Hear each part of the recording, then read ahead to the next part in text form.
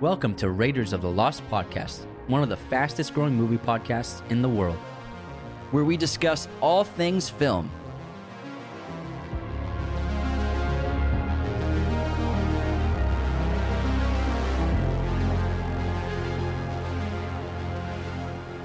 On this episode, we discuss Training Day.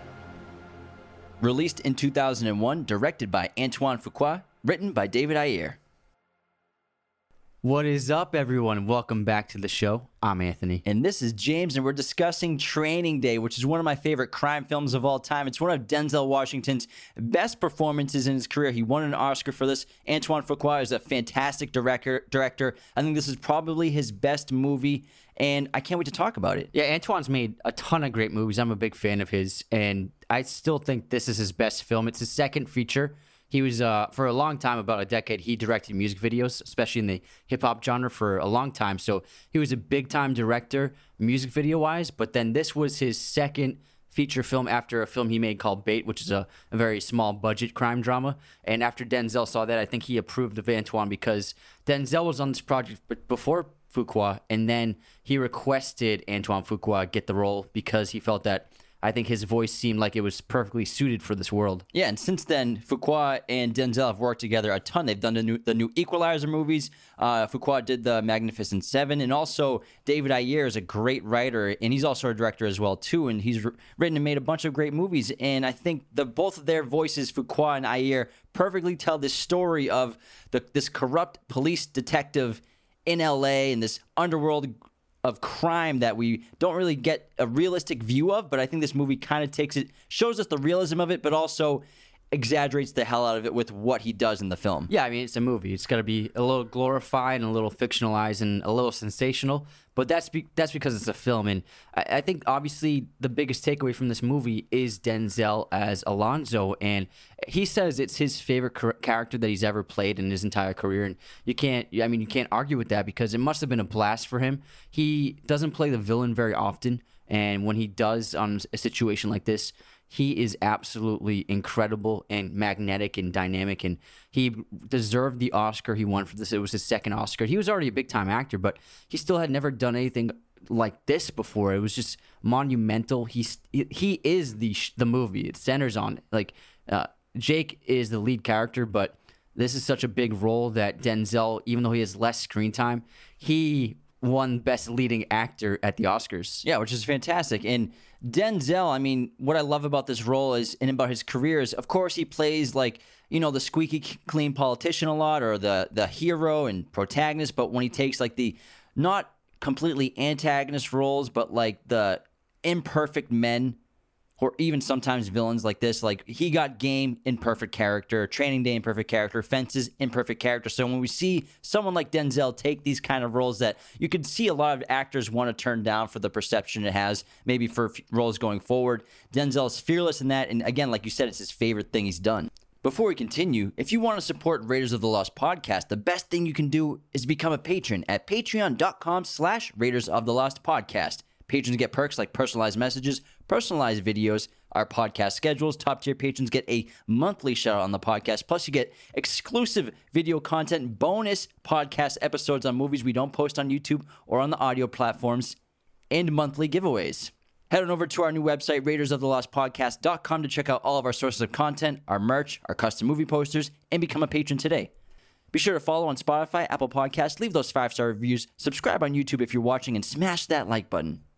Yeah, and on top of just this being a really well-written screenplay by Ayer, Denzel, apparently by what Fuqua said in interviews, Denzel improvised 90% of what you hear Alonzo say. So that's just incredibly impressive that this is such an iconic character. And yes, Ayer wrote it, and it was inspired by a real police officer in LA, but Denzel made it so much his own. One of the most iconic lines in cinema, "King Kong ain't got shit on me." That was improvised. And just watching him in this film, you can tell how much improvisation Fuqua allowed him to do, because when Denzel's acting in your movie in a scene, you just be like, yeah, just do whatever you want, man. You're Denzel Washington. Well, I guess Fuqua said that in a behind-the-scenes clip I watched that Denzel and Ethan Hawke would just constantly be in character. Even cameras stopped rolling, they'd try to get the cameras going again just to catch what they were talking about, just to see if it could work for the film. And they were usually too late because they just wouldn't get out of character, because again, it's a lot of improvisation, a lot of these guys getting into character, but it's still a great script. And I mean, David Ayer's written a bunch of great movies. I mean, the original Fast and Furious, Training Day,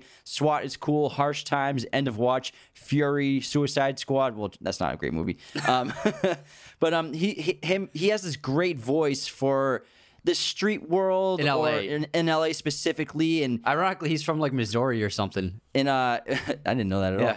But oh yeah, it's from Illinois. Illinois, that's right. So he has no business like just making LA moves. It's funny, but he has a voice that we all kind of resonate with, whether you're from that kind of community or from these areas or not. But they're just very entertaining, and the characters are always so great.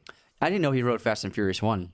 He must have gotten paid big time for that. 2001. He must have gotten that after this came out. Because I mean, this could have. I feel like this should have gotten nominated for more awards. It only got the 2 acting nominations. If it came out nowadays, I think it would kind of clean up at the Oscars in terms of nominations, because it's such a fantastic movie. And in terms of Alonzo, Denzel being the centerpiece of this movie, Alonzo was so memorable because we had never really seen a cop like this before. I mean, you'd seen cops go plain clothes. I mean, French Connection, Serpico. You see it plenty of times in film, but this is the first time we see it. Oh, in like Bad Lieutenant with Harvey Keitel. So you've seen bad cops, but the thing with Alonzo is he doesn't feel like a cop in any way at all. The way he speaks, the way he behaves, his outlook on life, his attitude, his persona, his clothing. He feels like he's literally from the streets. And it's such a transformative role for Denzel. I mean, just think about the first time you see him and Jake walks into that diner, and then you expect to see like a superior officer or like the lead of this unit, big time cop. But it's this guy, he's got leather jackets, he's got jewels on, he's got a skull cap on. So yeah, and just like the wearing all black, wearing all the ice, he doesn't look like a cop. And in the diner where Jake and Alonzo meet, that's actually the same diner. It's in on West 7th Street in LA. It's a quality coffee shop that's also used in Seven, Ghost World, and Gone in 60 Seconds. So that's why it might look so familiar to you all. I don't even think they changed the way it looks at all in any of those movies. Shot from a different angle. That's about it. But Alonzo, like the first time you see him at the diner, all black, the ice dripping, and he's just king alpha shit is the first thing that comes to my mind. And the moment you see him, you're like, this guy is a detective, an undercover detective, and he lets you know that he's the boss. I'm in charge. It's my way or the highway. And he's immediately starts playing like manipulative games with Jake Hoyt, who's trying to enter this unit. He's on the first day of the supposed training day, which he doesn't realize is a giant alternative motive for Alonzo to get out of trouble. And I think immediately we get a great glimpse of his character, not just the way he talks to Hoyt, but also when they leave the diner and like he just walks across the street without looking, and there's probably a green light for the cars to go by. So immediately we learn that he thinks he's above the law. He kind of has this sort of superiority, power complex, maybe even a god complex on some level. And the thing with Alonzo is he shows in this first meeting he's very smart, very intelligent person, but he's complex because you mix that you mix that intelligence with like vulgarity and, like you said, the alpha dog persona, like just extreme masculinity, and oftentimes in the toxic range for masculinity. And just like he says that joke about the female officer, he makes 2 jokes about her. And it's a very funny scene, but also he's a complete hard ass. Like when Jake sits down and he tries talking to him, Alonzo's like, can you shut up and let me read my paper? Just stop talking. And then, but he turns it into a funny thing where he says, the newspaper's all bullshit. I use it for entertainment. And since you can't let me entertain myself, you have to entertain me, so tell me a story. And he's always putting Jake on his toes because Jake is squeaky clean, Boy Scout, first day on this job. And in a lot of ways, he doesn't seem like he belongs in this kind of world. But then he proves himself multiple times that he actually does belong and can eventually thrive. But at first, Jake is, you could say, a complete opposite to Alonzo for the entire film. Yeah, and we'll get into why Jake eventually is the one who kind of survives and wins between these two opposite forces. And Jake, played by Ethan Hawke, one of my favorite roles by him, and you really empathize with him immediately because Fuqua opens the film up with Jake waking up with his wife and his newborn child. So we immediately have emotions for Jake.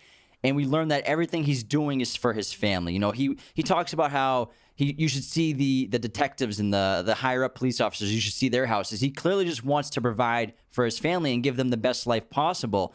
And his character goes through the most intense transformation you'll ever see in a movie, because what I think the greatest strength of this film is, besides the acting in the script, is it takes place over a 24-hour period. So a year shows us with basically, it opens with that very early morning of Jake getting ready, and it ends with the very early morning of the audio report of what happened to Alonzo Harris. And so Jake's character goes through this immense transformation. He goes from being naive and ambitious to being basically kind of a hardened veteran, a detective in a way. What I love about the news report that Jake hears in the morning is the news journalist reports it in the exact same vernacular as Alonzo sarcastically recites to Jake when he's trying to get him to shoot Roger. Yeah. And the ironic thing about the ending, if we just talk about right now since we're on it, is the ending shows one of the main themes of the film is corruption. So even though all this happens and you think Jake saves the day and you think that Alonzo's going to get taken down, it still ends with the voice report on the news report saying that Alonzo Harris was killed in the line of duty while serving a high arrest warrant. And the thing with this movie is, yes, it is extreme, and the story is obviously unbelievable at times, but the thing is, it's not like this is a normal day for Alonzo either. This is like the make or break moment of his entire life. His life is on the line, so he's going to carry out a series of crazy situations and acts in order to save his own life, and Jake's kind of along for the ride. But even so, I think that if it was just a normal day for Alonzo and Jake would still be surprised by how Alonzo operates. But because this is such extreme circumstances for Alonzo in particular, this is why Jake is along for the ride, to see these extreme situations like Alonzo stealing money from other people or killing Roger just to rob him, all these like forcing him to smoke PCP. And so Alonzo is on this crazy saga for himself to save his own life.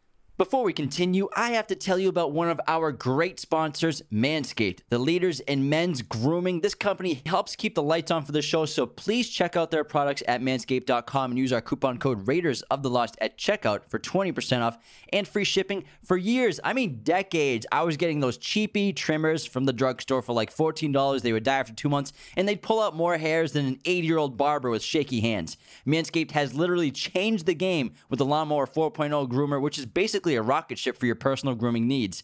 I recommend getting your hands on their new Performance Package 4.0, which is basically a bundle of a ton of their terrific products at a lower cost. Join the over 2 million men worldwide who trust Manscaped. Use our coupon code Raiders of the Lost at checkout for 20% off and free shipping today. These are amazing gifts for the men in your life. And guys, just get this for yourself. Yeah, but for Jake, like you said, if this was a normal day, if he wasn't in the Russians for $1 million by the end of the day, by midnight, would Jake probably see some of the stuff? Yeah, but not to the extremes. I mean, Alonzo's methods, before we see like the egregious corruptions, we get a glimpse of the things that Alonzo does that it seems like he's been doing some of these things on a daily basis for years. Like that easily cross the line. Yeah, like minor infractions, minor corruptions, but there are pros and cons to them all. So like putting that pen down the disabled drug dealer's throat to get the crack rocks out leads to information for a higher end drug dealer. So at the time, you're like, that's unethical, but also they got information for a bigger part of the puzzle. And even I think a big one is when he pulls over those college students and the way Alonzo handles them. Like he grabs the guy's earrings and they make has a gun on them the whole time. And the way he speaks to them, you can see on the insert shots back to Jake, the way Jake's reacting to Alonzo is surprising. He's like, this is not how we're supposed to do it at all. Yeah, and then also in that same scene, letting small-time drug dealers sell in the street in exchange for information. So stuff like that, Alonzo's trying to explain to Jake that, you know, there's a big picture to what they do. They're not there to stop people just like for speeding or minor infractions. They're trying to, what he says, catch the wolves, and to become in order to catch a wolf, you have to become a wolf. And so there are nefarious methods, and there's a sort of grayed area for these types of police officers who are in these undercover units and these high crime investigation units where they're sort of walking this line of criminality versus being a police officer at the same time. And even if it was just a normal day for Alonzo, eventually Jake would find himself in situations Alonzo puts him into, that breed of intense corruption and criminality, because after they kill Roger, the other 3 members of Alonzo's crew are totally fine with it. They don't bat an eyelash after murdering this man and stealing his money, and they all are happily accept a cut of the money found under his floorboards. It's something they look like they've done a dozen times. Exactly. So they've all done that so many times. So clearly, if it wasn't today, Jake would become a part of one of these situations eventually. So it was going to happen inevitably, even if it wasn't this crazy day for Alonzo. Yeah, and you can clearly tell that all these behaviors and things that Alonzo does and how extreme they are, it obviously didn't start out like that with him, because the first time we meet Roger, who's supposedly Alonzo's buddy, he's like a informant but also funnels drugs, and we learn that he's trying to save up to get out of this state and country forever. Roger says to Alonzo that he looks just like Jake did, like on his first day in the job, like wide-eyed, trying to do good. And Alonzo even says, "You remind me of myself when I was." He's like, "I was just like you. I was just like you." So, you can tell that Alonzo at one point of his life was moral and had a compass, a moral compass, and wanted to do good. But I guess you could say that being an undercover and becoming a dirty cop and all these little things, it maybe started off where he would just stretch things a little bit, maybe change evidence just a little bit to make these cases stick, to make these arrests stick, just to make sure that they could arrest somebody, because his record is phenomenal with the hours he's put in jail. And on top of that, the three wise men, who are three extremely powerful men inside of the police department, they respect Alonzo, just the way they speak to him. He clearly has earned his stripes, and you're probably right. The thing with Alonzo is he became corrupted by his power. And the more he tested it, probably the more he got, and he reached this point where he's just like, these are my streets. Like he took like a criminal mentality of like, the streets belong to me. I run this place. Like when they go to the jungle, he's like, he tells Jake like, don't ever come here without me. He's like, I run this place. This is my neighborhood. Rather than when Jake says don't come in here with less than a SWAT. So he compares himself to like the SWAT, and the bigger and bolder his actions probably came throughout his career to make all these arrests. Now he's crossed the line of being a criminal, and he's on the other side of the rope now. But then also, Alonzo, for as bad as he is, he does show moments of like morality, or like things that you can kind of get behind, like when Jake saves that girl from the two crackheads who are trying to rape her, and then Alonzo like beats the crap out of them, and he holds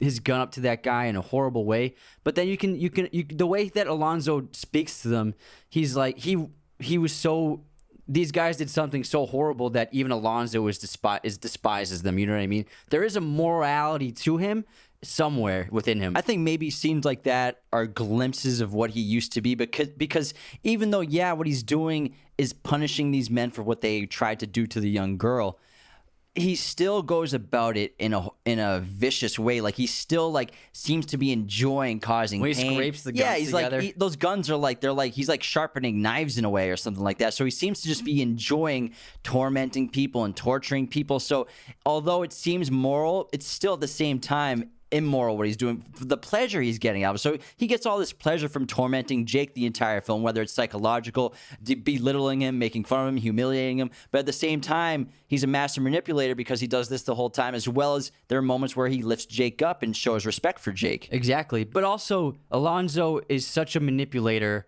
He thinks that even criminals have his back and are on his side and are loyal to him. But you often see multiple times, like Smiley's crew and then the crew at the jungle, once Alonzo leaves them, they talk smack about him. And they're like, they're sick of Alonzo. And Alonzo, yes, he in a way runs the neighborhoods, but they're tired of his dominant behavior and the way he handles everything. And they're tired of kind of being dependent on him to keep them from getting out of jail so they can keep doing what they want to do. Alonzo keeps them kind of at a leash, and they're all sick of it. Yeah, because Alonzo, he thinks he's untouchable. He thinks he's the king of this jungle. He thinks he sees himself sort of like a god, you could say, at moments, which is probably what led to him beating that mobster to death. He didn't know it was a Russian mobster, but beating that man to death in Las Vegas, he thought he could get away with it because he's been getting away with everything for so long. And I think for Lorenzo, I think for Alonzo, there's this hierarchy in this film of being the king of the jungle or like the top of the mountain. And Alonzo, he seems to be there when we are introduced to him, But he's clearly about to tumble down from the top of this throne. And like all kings who become corrupt with power, they make many mistakes while they're on the throne. And then right before they're about to be dethroned, they act desperately like he does throughout this entire film. Yeah, and I love how they didn't show what he did in Vegas because you don't have to. The way that Alonzo behaves and acts throughout the film makes you believe like he must have beat this guy to a bloody pulp in Las Vegas, and they don't have to show it. And you actually do see how violent he is when he fights Jake on the rooftop. Like he beats the crap out of Jake, and he's extremely ruthless. So you can imagine that's basically what he did to the guy in Vegas, the Russian mobster. And so he is a lethal, brutal, ruthless man when push comes to shove. I mean, he kills his friend Roger. We think they're buds. I mean, the first time him and Jake go there, they're just drinking scotch and hanging out, and they're talking about old times. And this is a great scene because we learn a lot about Jake, because Roger apparently follows all the good high school players, and he recognizes Jake's last name and that he played strong safety. And this is a moment where Alonzo shows respect for Jake, because strong safety, you could argue, is probably the most athletic position on a football field. And at one of the hardest. Yeah, one of the hardest. You have to be very intelligent, but you also have to be very daring because you're putting your body on the line more than anybody on the field. Yeah, and strong safeties, they generally have to tackle people that are much bigger than them, whether it be a wide receiver, a tight end, or just a really strong running back. So they have to be tough guys because you have to run full speed at a guy who's 100 pounds larger than you running full speed at you. Yeah, and hit them. We used to be head first, but shoulder to shoulder now. So strong safety, that's a really difficult position, requires a lot of discipline, but those guys are also out of their minds too, because I think it's the most insane and difficult position. I mean, the most insane and athletic position on the field, probably. And I love how Alonzo is impressed when he hears that, because he keeps thinking that Jake is this Boy Scout that I mentioned earlier, just this squeaky clean kid, but he keeps surprising Alonzo, and that's another surprise. But also, this is another situation where Alonzo shows that goodness within him that's like deep down buried underneath him, that good quality of where a good man once probably was. Because after they kill Roger, and then he and Alonzo and Jake are arguing in the car, because Jake is obviously horrified that he watched them murder Roger, and he's being framed into playing as a part of it. And Alonzo says, I watched him sell dope to kids for 10 years. And so and Alonzo seems like he's kind of, in a way, defending what he did to Roger. It's not just about money, but he's glad that he was able to get Roger off the streets because he's a villain in society. And so you can understand that, like, Alonzo has spent 10 years befriending this guy for this one moment where he can finally take him out, thanks to the judge signing the, what do you call it? The warrant to invade the home and actually lawfully go in. And so I think Alonzo, even though, yes, he needed Roger's money, he also wanted to kill Roger because of how much of a criminal he was. So that's another hint and little example of that original good man that was once inside Alonzo. Well, again, the concept of morality of these glimpses of maybe what he used to be are also, again, mixed in with the horrible evil nature where he kills the man cold-blooded. Yeah. He doesn't have to murder him. He kills him to take his money. And also, after he kills him, he shoots him in the lungs with the shotgun shells. So he's just got holes in his lungs. And he's smiling. He's smiling and like watching him die, and he's telling Roger to breathe. Dog. Just breathe, dog. Just breathe. And he's like enjoying watching him die, and he wants him to die sooner. So even though taking down Roger, if they had arrested him, would have been fine. Maybe if he wasn't in a million, it would have just been an arrest. But it's something that he clearly had been saving for at least a decade to do. But he didn't. The way he kills him kind of takes away the glimpse of morality he might have. Yeah. And I love this scene also because there are two like kind of great stories we get. We get the snail story from Roger. And I'm just going to recite it real quick if that's cool with you. Go for it. So one day this man walks out of his house to go to work. He sees this snail on his porch. So he picks it up and chucks it over his roof into the backyard. The snail bounces off a rock, cracks its shell, all to shit, and lands in the grass. The snail lies there dying. But it doesn't die. It eats some grass, slowly heals, grows a new shell. After a while, it can crawl again. One day, the snail up and heads back to the front of the house. Finally, after a year, the little guy crawls on the back porch. Right then, the man walks out to go to work and sees the snail again. So he says to it, "What the fuck's your problem?" And I love this story. And Roger says, once you figure that out, you'll figure out the streets. But I don't think what Roger really understands is that the story is Jake. You know, Jake is that snail, and Alonzo is the man that chucks him. So Alonzo's just messing with Jake all day and just beating him to a pulp and manipulating him and tries to get him killed and is trying to frame him and be a scapegoat for all the horrible things he's doing that day. But no matter what, Jake is the snail, because a snail's a snail. It's just going to grow its shell back and keep moving. Jake is a moral person. You can't change Jake. He's not like Alonzo. That's the difference between them. Jake cannot be corrupted. So Jake's going to keep doing what Jake's going to do. He's going to grow his shell back and keep fighting back. I think that story is more about just the streets in general, where the man is the streets. The man in the story just represents, the streets. And the snail represents, an innocent person in the streets and how the streets chew you up and spit you out. And no matter what you do to come and you try to, salvage your life and try to get out and try to do something good with yourself, the streets will take you again. And I just think that the story means and since he shows up at the house again and the man's just like, what the fuck's your problem? It means I'm gonna kick you down, and if you come back, I'm gonna kick you down again. So there's no way you can get out of this. So I think that's what the story represents. Yeah, it's an interesting take. And also Smiles and Cries, which I like, which is when Jake is high on PCP and he's like, oh, it's just all about smiles and cries.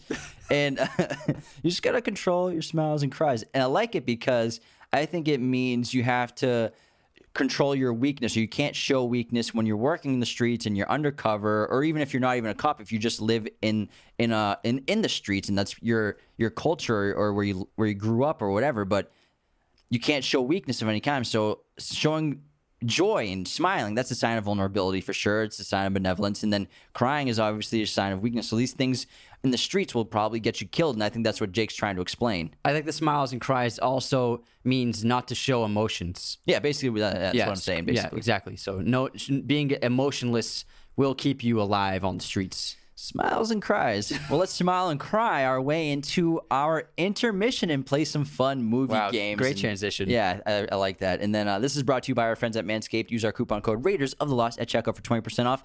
And our intermission will, if you are new to the show, is just going to be some fun competitions with movie stuff, some pop quizzes. We'll talk about some cool things. Let's start off with our movie quote competition. I have two from fans that wrote into us. So, all right, let's hear it. Here's one from Tom Feakin. Let's go, Tom. Junior, you're going to break your old man's heart. Who's Junior in the movie? Junior. I don't know. I can't think of it. I don't know. What is it? Let me Google it. Avengers Age of Ultron. James Spader is Ultron. Oh, gotcha. Yeah, says it. Or Tony Stark says it? Yeah, Tony Stark says it to Ultron. Because he's a little kid. Yeah. He created him. All right. I got another one from Colin. Don't point your gun at him. He's an unpaid intern. Oh, I know. It's what's it called? Steve Zissou. Yeah. Good guess. Yeah. Nice job. Life Aquatic. That's a funny movie. It's a great movie. It's so underrated. Such an underrated movie. That's his biggest budget movie. What, like 40 million? $10? No, 40 million. He lost it all. No one saw that movie. Yeah. All right, here's my movie quote. You needn't take it any further, sir. You've proved to me that all this ultra violence and killing is wrong, and terribly wrong. I've learned me lesson, sir. I've seen now what I've never seen before. I'm cured. Please, praise God. Gave her the old in out. In out. Clockwork Orange. Yeah, it's Alex. Good one. All right, guess this movie release year. Old Boy, the original that Chan-wook Park made. 2004. 2003. That is an amazing movie, everybody. If you haven't seen Old Boy, go check it out. Oh, man. I did an Ethan Hawke one. Can't wait to hear it. Gattaca. I love this movie. Oh, man. Let's see if you love it enough. 2002. 1997. Oh my god, that was in my head too. 1997 was just like, say 1997. I say 1997. I'm like, there's no way it could have been 1997. Yeah, holy it was crap! before Kill Bill. Wow, that's an old movie, man. Yeah, it's an old movie. Because I'm like, Jude and Ethan and Uma are all so young in it. Super young. Yeah. Man, I swear in my head I was screaming. Yeah, Uma wasn't even 30. I don't think any of them were. He did Gattaca like right after Before Sunrise. Yeah, I really love that movie. Yeah, it's a great film. All right, movie pop quiz time. What is the name of Edward Norton's character in Fight Club? The narrator. Yeah, he doesn't have a name. Yeah, no name. You gotta give everyone a second to answer. Sorry, I did the first time. Oh my god! I'm getting used to it. Hold on. Next time you say the question, you gotta put your hand up. I know. would have to do this every time we film. No, I'll do a pause. Every I'll do a episode- pause on the edit. You want me to get a stop sign? I will. Yeah. Stop sign would be I'll great. flip a stop sign to you. Shut the F Shut up. up. Okay, here's my pop quiz question. I did a Denzel one. Cool. What 3 movies has Denzel directed? Fences. That's one. Do you want a hint for one of them? Sure.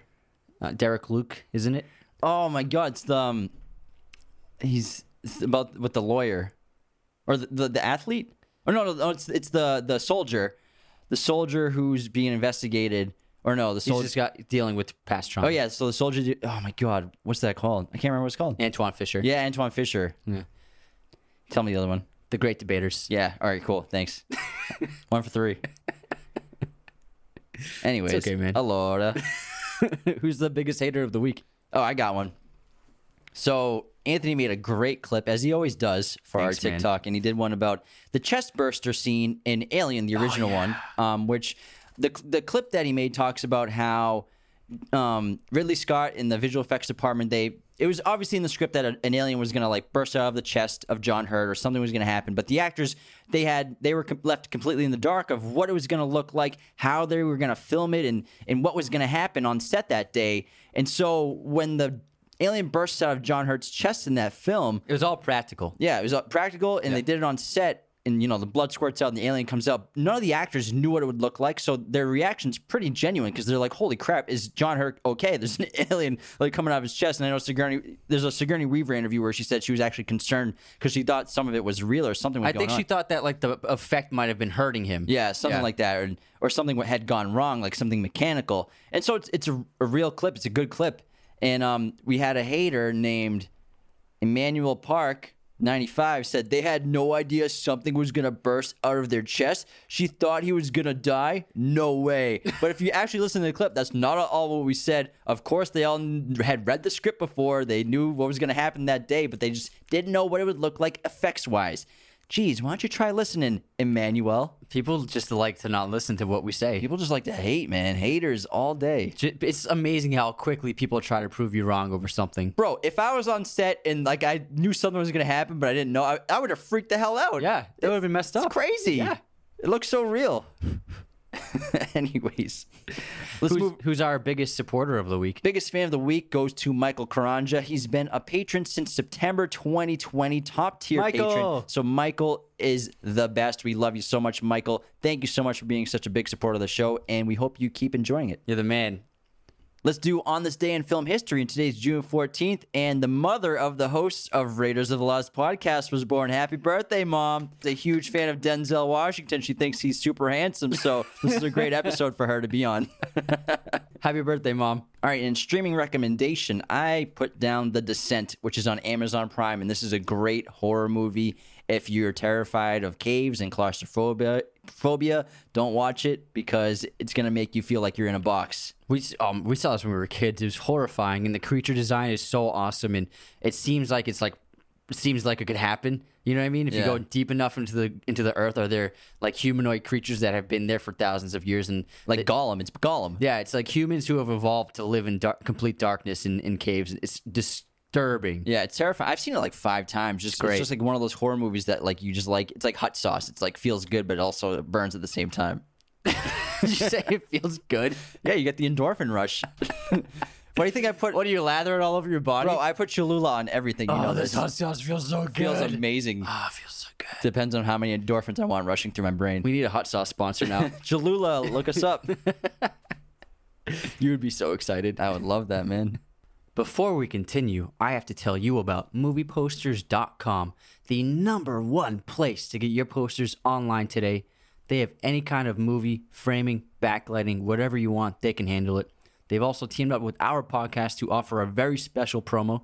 Use our promo code Raiders15, again, Raiders15 at movieposters.com to get 15% off your order today.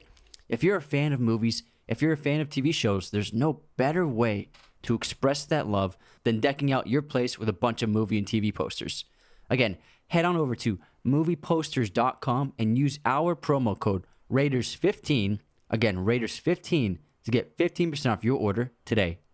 All right, let's head back into training day. And we were just talking about the scene with Roger, Jake, and Alonzo. And then the second time that they show up at Roger's house, that's to technically tax Roger. That's what Alonzo calls it, because he meets with the three wise men. And we learn throughout the film more and more about Alonzo's situation and how he's into the Russians for $1 million. And these three wise men are like politicians and high-ranking police officials. And they're the thing about it, in this main theme of corruption, Fuqua shows you that, and Ayer show you that corruption is rampant everywhere, whether it's on the streets, off the streets, with the police force, with the politicians. It's everywhere. They're all basically criminals in their own way. And Alonzo is what he's trying to do is gather as much cash as he can. And that's why he takes the cash when they go into that drug dealer's home, and he stuffs it in the trunk, and then he uses that cash to pay for this warrant, which is an illegally got warrant for seizing Roger's house. Yeah, so he needed the money to pay off the powerful men in the department to sign, and the judge to sign this warrant. And the meeting with the three wise men helps the audience understand what's going on with Alonzo, because yes, Smiley tells us the full story, but here we get the first major hint that Alonzo has messed up so bad, as Tom Bergeron's character says, that like he can't believe how badly he messed up, and that he's in for some serious money and he's in dire circumstances. And it gets to the point where they even say, he's like, I don't want to see you on the front of the newspaper like all those other assholes. Like he doesn't. That's when we learn that, oh, Alonzo's life is in danger. Like what exactly is going on? So it's an important scene. And I love the scene where I think it's the judge that's sitting closest to him, and he's telling that story about the guy who got arrested and then put chunky peanut butter in his crack in his pants. And when he was in the courtroom during his trial, he pulled it out and started licking it and licked his hands clean. And the judge, because there was a very, like they said that the judge was very smart, but she was too smart and didn't realize that he was messing with her to get off. He got put into a mental facility and then was on the streets 6 months later.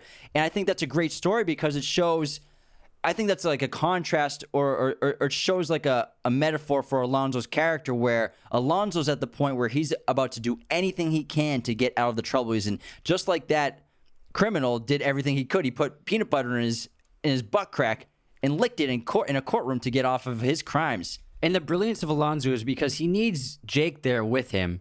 And because Jake is so new to this, he has no idea what the world is like in the narcotics division.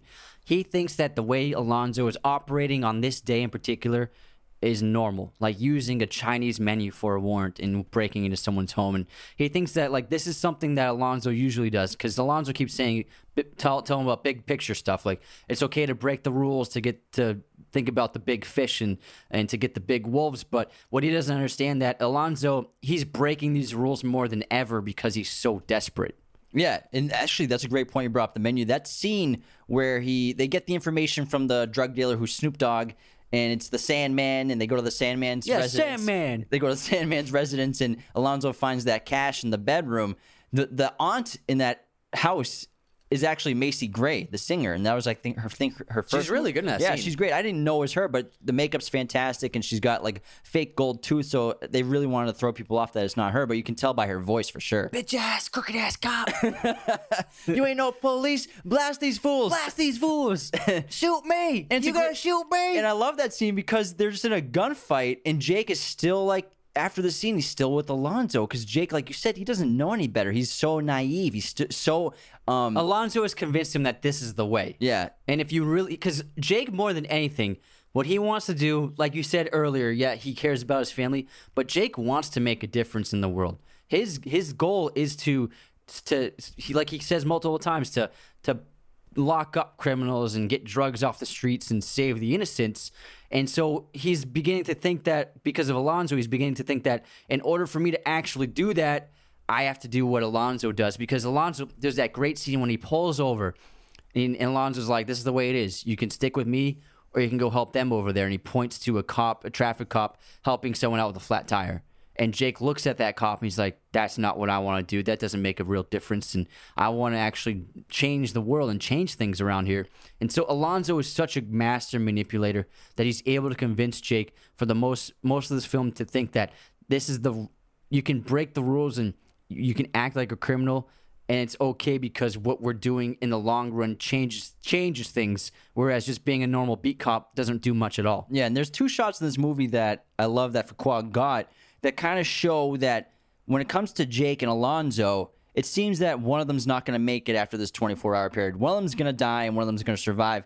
And it's after the shootout, Fuqua gets multiple shots, like 2 or 3 shots of the rear window. And there's 3 bullet holes in them, and he constantly gets the shot of that with the silhouette of both of their heads in the front and driver's seat. I think there are 2 or 3 shots of it, but I think he's showing you that someone's not going to make it at the end of this day. Someone's going to die.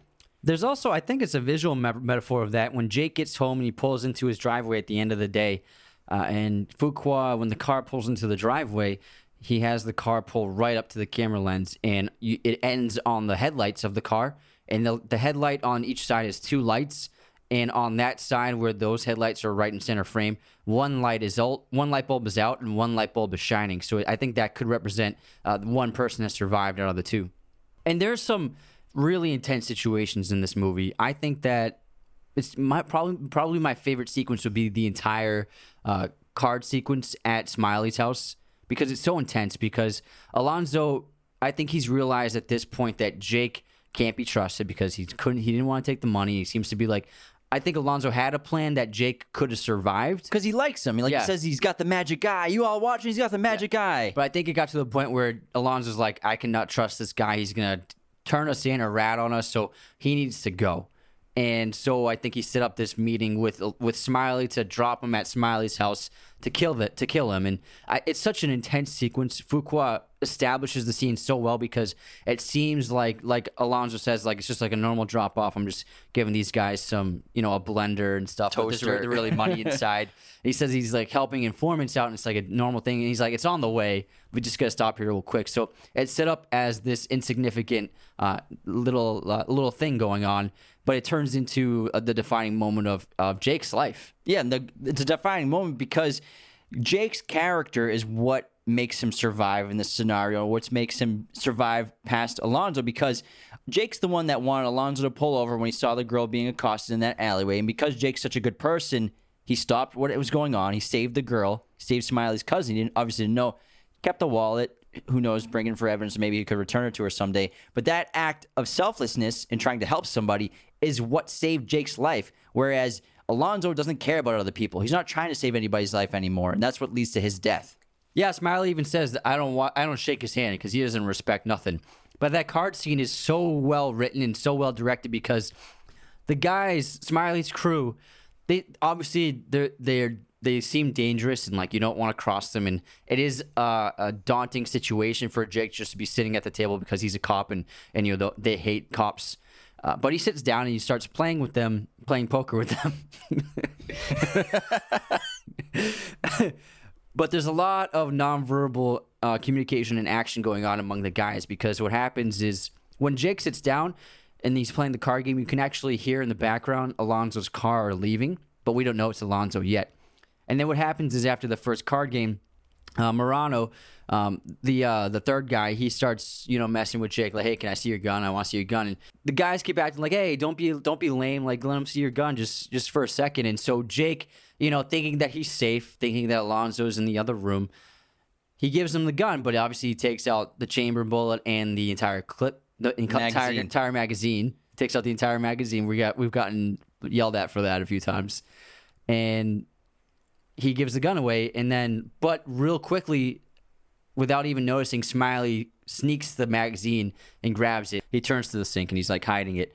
Yeah. And Morano's just like playing around with the gun. And then after that, Jake realizes they're not going to give me the gun back, and he just made a huge mistake by surrendering himself. And it's really smart of the 3 guys to talk him into getting rid of his weapon, because it's obviously he's a cop, he's highly trained, he could be very dangerous for them if they try to attack him while he still has his gun. So a brilliant way of by them of having him disarm himself, and then Jake's just screwed.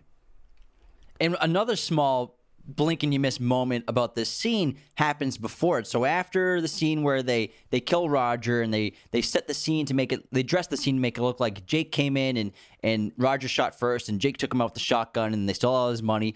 When the choppers and everything's coming in and Jake is like outside getting some air to try to process everything that's going on, which he will never accept what's going on, we see Alonzo in his car on his cell phone and he's talking like amicably to somebody and he's like laughing, and I think we all assume it's like his wife or because he says he's got a queen, so I think we think it's his wife, and he says something like just have the bathtub ready, and you think like, oh, maybe he's just going home to his wife in the bathtub, but we don't realize he's talking to Smiley. He's like, get the bathtub ready because you're gonna kill this guy, and that's obviously what leads to this scene. That's such an intense and horrifying moment when they start dragging Jake across the floor, and Fuqua does the great overhead shot, the bird's eye view of it, like the Tarantino, Scorsese, God's eye looking down on the scene. And when they put him in the bathtub, you're like, oh my God, what is going to happen? It's so intense, but luckily, like you said, him saving the girl set Smiley up to spare him. And like you said earlier, Alonzo doesn't understand. Alonzo's lost his humanity, but Jake still holds on to his humanity, and it's his humanity that saved him in the end.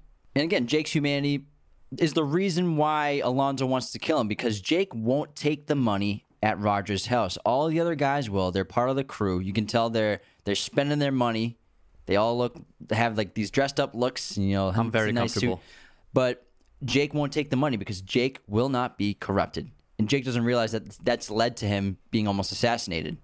And the thing is, like, when Jake survives Smiley's house, he doesn't just take down Alonzo because it's the right thing to do. He does it because he has to, because he's put himself in this situation of, from the outside looking in, he looks like he's part of this crew, and he's corrupt as well. He's got drugs in his system. He's part of the crew that murdered Roger. So he's salvaging his own life by taking out Alonzo, and that's why he needs the money. He's not just doing it just to stop Alonzo because he needs justice for him, but to save his own life, he needs that money as well. So it becomes this battle for two men battling over this bag of money. Yeah, and there's a couple great scenes with Alonzo and his like secret family and his mistress, played by Eva Mendes. And Alonzo has a son, which it's kind of surprising when you find out. And the interesting thing about it is Alonzo speaks Spanish. He seems like he speaks multiple languages, because I think he's either speaking Korean or Chinese. It looks like Mandarin. Yeah, something, one of those. And then Alonzo is fluent in Spanish, it looks like. And when he talks to his son, he doesn't say estás, he says está, which is an informal form of you. I don't know if they did that on purpose or by accident. No, I'll add on to this. But I think that he says está because he doesn't really recognize this child fully as his son. He doesn't even kiss him. He kisses his hand and slaps the kiss on his son's head. He doesn't have any kind of relationship to him. And you can see later on that his son has no loyalties to Alonzo when he seems to be more receptive to Jake. I think that I absolutely think that he knows he's his son. It's not. Oh, no, he knows his son. Yeah. But it's just that Alonzo is emotionless. And I think it's like comes down to like the smiles and cries idea that in order to do what he does, in order to be the top dog in this alpha-filled world, he needs to be as hard as he can, and he needs to show as little emotion as possible. And so he hasn't established any kind of loving or nurturing relationship with this little boy, and because of that, like you said, the boy doesn't have any loyalty to him, which is why he hesitates and doesn't go to Alonzo when Alonzo is calling him down the hallway, because Alonzo technically hasn't really at all been a father to him. Yeah, I think that's why he says está instead of estás. It's got to be. I could be wrong. Because he shows up and Eva Mendes' character is like surprised to see him. Like it seems like he only shows up there every once in a while. He probably pays for the apartment and stuff, but like otherwise he's probably in and out maybe a couple times a month. And so he doesn't even have an established relationship with the boy. And even when he's there, we never see him actually spending time with the boy except for that 30-second conversation. When he's leaving. Yeah, exactly. With his gun in his hand. Yeah. He's got his gun on his lap while he's talking to the boy. So I'm sure that boy, more than anything, is intimidated by his father by far. And so Alonzo's plan went from trying to use Jake as a pawn to help with his corruption by making him smoke the PCP, gaining power over him to make him do whatever he wants and manipulate him, to trying to have Jake killed because Jake couldn't be trusted when he wouldn't take the money, to then Jake comes after Alonzo after Smiley and his crew let him go to stop him because Alonzo thinks he's won. When we see him in the bedroom with his girlfriend, he thinks everything's going to be okay. He's got the $1 million cash. He just has to make it to midnight. But then Jake kind of throws a wrench in that all, and he tries to play it off like, oh, you passed the test. You're in the unit. Congratulations. This is all part of the plan and everything like that. And then we have the beatdown. But Jake, we realize Jake's not an idiot anymore. Yeah, Jake's wised up to all of his mistakes that he's made throughout this film. Mm-hmm. And then one of the most powerful moments in the film is after, Alonzo beats the crap out of Jake on those balconies in that rooftop. Jake just jumps on his car and then beats the crap out of Alonzo. And then the neighborhood in the hood, the jungle that Alonzo thought he had power over and was the king of, all turn on him. And the leader says, you got to put your own work in around here. It's like that? It's like that. Yeah, it's like that. And Alonzo, he doesn't have the cash. And I think his... But you know what I love about that scene, though? The neighborhood scenes is that Terry Crews is in the background. Jacked. And he's like, before anyone knew who Terry Crews was, and he's obviously there because he's like gigantic. Yeah. And he looks like tough as hell. But it's just so funny knowing how goofy he is and He's how the funny, nicest guy. how sweet and funny of a guy he is, that he's playing like this hardened criminal in the background of all these shots. It's pretty funny. But I love this scene because Alonzo doesn't have the money. He's a dead man. He kind of knows this. But even though he's about to die and he knows he's probably going to be killed, he still acts like he's bigger than everybody else. He calls himself, he says he's bigger than King Kong. So even though he's about to die, he acts like he's still king. He says he can't. He's in so many words. He's like, no one can. You can't stop me. You can't kill me. So yeah, he's blind and he's delusional with power. Yeah, and I think his biggest mistake was not taking a cab to the airport. Probably. It's pretty easy to identify his Monte Carlo has been shot up and crashed. And his biggest mistake is underestimating Jake Hoyt. Oh yeah, big time. And then Alonzo, it's so funny because we just watched The Godfather after Training Day, and Alonzo pretty much gets shot up the same way that Santino does in The Godfather, just like 100 bullets. I would guess that's a reference to The Godfather. I think it has to be. Could be. I mean, the way they do it. Yeah. Comes out of the car and gets shot again twice. So I think it's definitely like Fuqua paying his respect to The Godfather. It's a great homage. He did a great job with that scene. Yeah, that's intense. Like Denzel is such a great actor. Like the way he gets out of that car, his body's contorting and like he's such a phenomenal actor. Just the physicality of that moment is incredible. Yeah, a lot of people we get in their comment sections is like, oh, Denzel, he just plays he's the same actor every role. He always is the same person. This movie, you can't deny he's a different human being walking around. Everything about Alonzo is just so authentic and unique and unrecognizable, even though it's clearly Denzel's face. That's something they've probably only seen like 4 or 5 Denzel movies. They've probably seen like Inside Man and Man on Fire. Man on Fire and like those action heavy movies. Watch Crimson Tide, I still think Glory. Crimson Tide is like his best movie. His performance. He's great in Crimson Tide. Oh man. But he's got so many great one-liners like I walk on higher paths, son, and the shit's chess, it ain't checkers, and I've been playing on this all week. And so we learned Alonzo's got this crazy master plan. He's been keeping it from Jake the whole time. And does she have a liquor license? There's so many lines, and it's insane. And I love the character, even though how evil he is. And he just becomes more and more evil throughout the film. Yeah, and I think it's the defining performance of Denzel's career in a career full of incredible performances. I think that when people think of Denzel, they think of Training Day as his best work, and you can't argue with that. He's astounding in this movie. Fuqua was a perfect director for this. He shoots anamorphic, and it looks great. It feels so gritty, but also has great style to it, which his films have always had. I think he's always had great cinematography, and Ethan Hawke is a great co-lead. He was fantastic in this movie, and I think that he plays the more stoic person, so you don't really see, he doesn't have like scenery chewing dialogue really, but he does a fantastic job opposite Denzel. Yeah, he just does a lot of reacting to what Alonzo does, and I love the ending of this movie. 2 reasons why. again, I stated earlier how the news, the radio announcement really just states that Alonso died serving out a high arrest warrant. So even though he got shot up with 1,000 bullets in the middle of the street, the system is still so corrupt that they covered that up. And nothing Jake probably can do will change that. And I also love how Jake survives.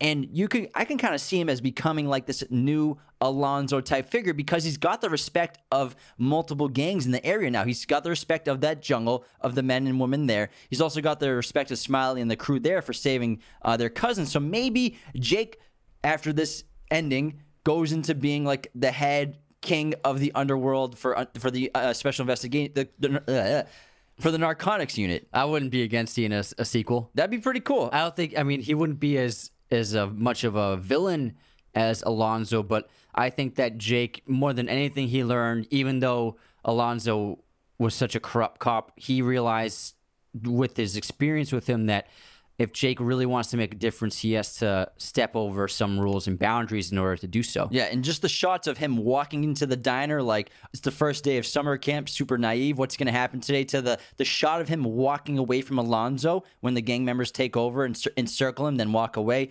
completely different human being. Yeah, it's a great transformation. Do you want to do some superlatives? Let's do it. All right, who is your MVP of the movie? Denzel mother effing Washington. Let's go. Yeah. Come on. Yeah, 100%. He's also a best actor. There's no point in bringing that up. Best actor. What's the best scene? Bathtub scene. Yeah, Jake in the bathtub. Oh my God. Even though Denzel's not in it, it's still like the first time you saw that, you're like, he's dead. He's dead. Just the whole scene in general, from the poker game to the bathtub, is incredible. It's a fantastic sequence. It's the strongest moments of the movie.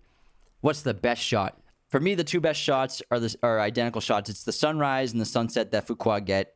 The sunrise, obviously, at the beginning of the day when Jake's heading in for the first time, and then at the end of the day, and then the sunset, the next sunset, and then the sunset is after Jake turns down the money after they kill Roger. And I think it's just kind of just like it reminds me of Star Wars, obviously, with dual sunsets, but just kind of like this one day and how much has happened, and these two opposite of forces of Jake and Alonso going at it.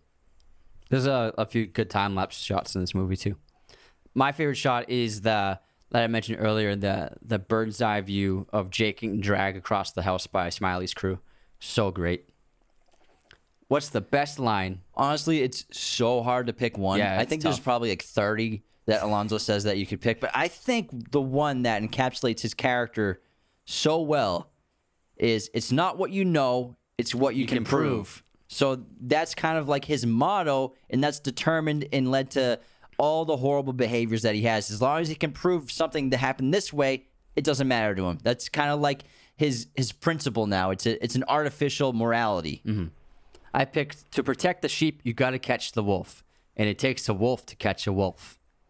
So I think that informs Alonso's transformation into a wolf. You want to do some fun facts about Training Day? Absolutely. All right, let's go. Jake Hoyt was a very sought-after role by a ton of actors, and Tobey Maguire was literally almost fully cast as it, and he was doing like months of prep, and he was following officers around and gained some weight for the role, but then dropped out when Ethan Hawke, Fuqua's first choice, was available for shooting, and Matt Damon was also almost considered for the role. Oh, man. I think it was originally cast as, it was going to be Matt Damon and Samuel L. Jackson were the original castings. Yeah, with a different director, yeah.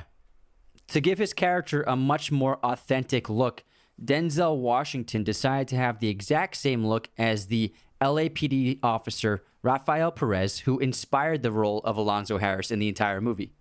Other people considered for the role of Jake were Eminem, who turned it down, Ryan Phillippe, Freddie Prinze Jr., which would have been terrible, Scott Speedman, and Paul Walker. They all tested for the rookie cop. Huh. I could see Paul Walker. I could have seen it. I think he could have pulled it off. Done a pretty good job. During the card game sequence, when Jake is playing cards with the Latino gangsters, Antoine Fuqua gave secret instructions to the actors playing Smiley's crew, which Ethan Hawke didn't know about, which explains why Ethan Hawke looks very confused during much of the scene, because he didn't know what the other actors were doing. Which kind of is perfect for the role, because that's Jake in the movie, basically. Yeah, and it adds to the tension of the scene, because the characters are also, they're kind of communicating outside of Jake, because he doesn't know that they're intending to kill him. Ethan Hawke realized how corrupt police officers could be in real life while conducting research for Jake Hoyt. He tagged along with the police officer who confiscated 2 kilos of cocaine, then sold part of that evidence for information on a murder. It shows Hawke how gray the line was for police. Tuco, actually, this is a great fact for Breaking Bad. So Tuco from Breaking Bad in Better Call Saul is actually the character Sniper in Smiley's gang, and he almost got the role of Smiley, but ended up being Sniper. How did I not notice that? Oh man, you're right. Stupid! You friggin' idiot. How dumb are you? 3 of a kind beats 2 pair. Cliff Curtis is great in that role. It's fantastic. He's actually he's Polynesian, New Zealand, but he often plays Middle Easterners, Latinos in many of his movie roles. But he actually comes from his culture and race is from New Zealand. But he can pull off all sorts of different ethnicities. He's a very underrated actor. Yeah, he's just got a ton of supporting roles in a lot of really good movies. All right, that wraps our episode on Training Day. We really hope you enjoyed this one as much as we did. Be sure to become a patron at patreon.com/Raiders of the Lost Podcast today. Thanks again. Hope you all have a great day. King Kong ain't got shit on me. Raiders of the Lost Podcast is a Mirror Image production. Sound mixing done by Jacob Kozler. Opening music by Chase Jackson.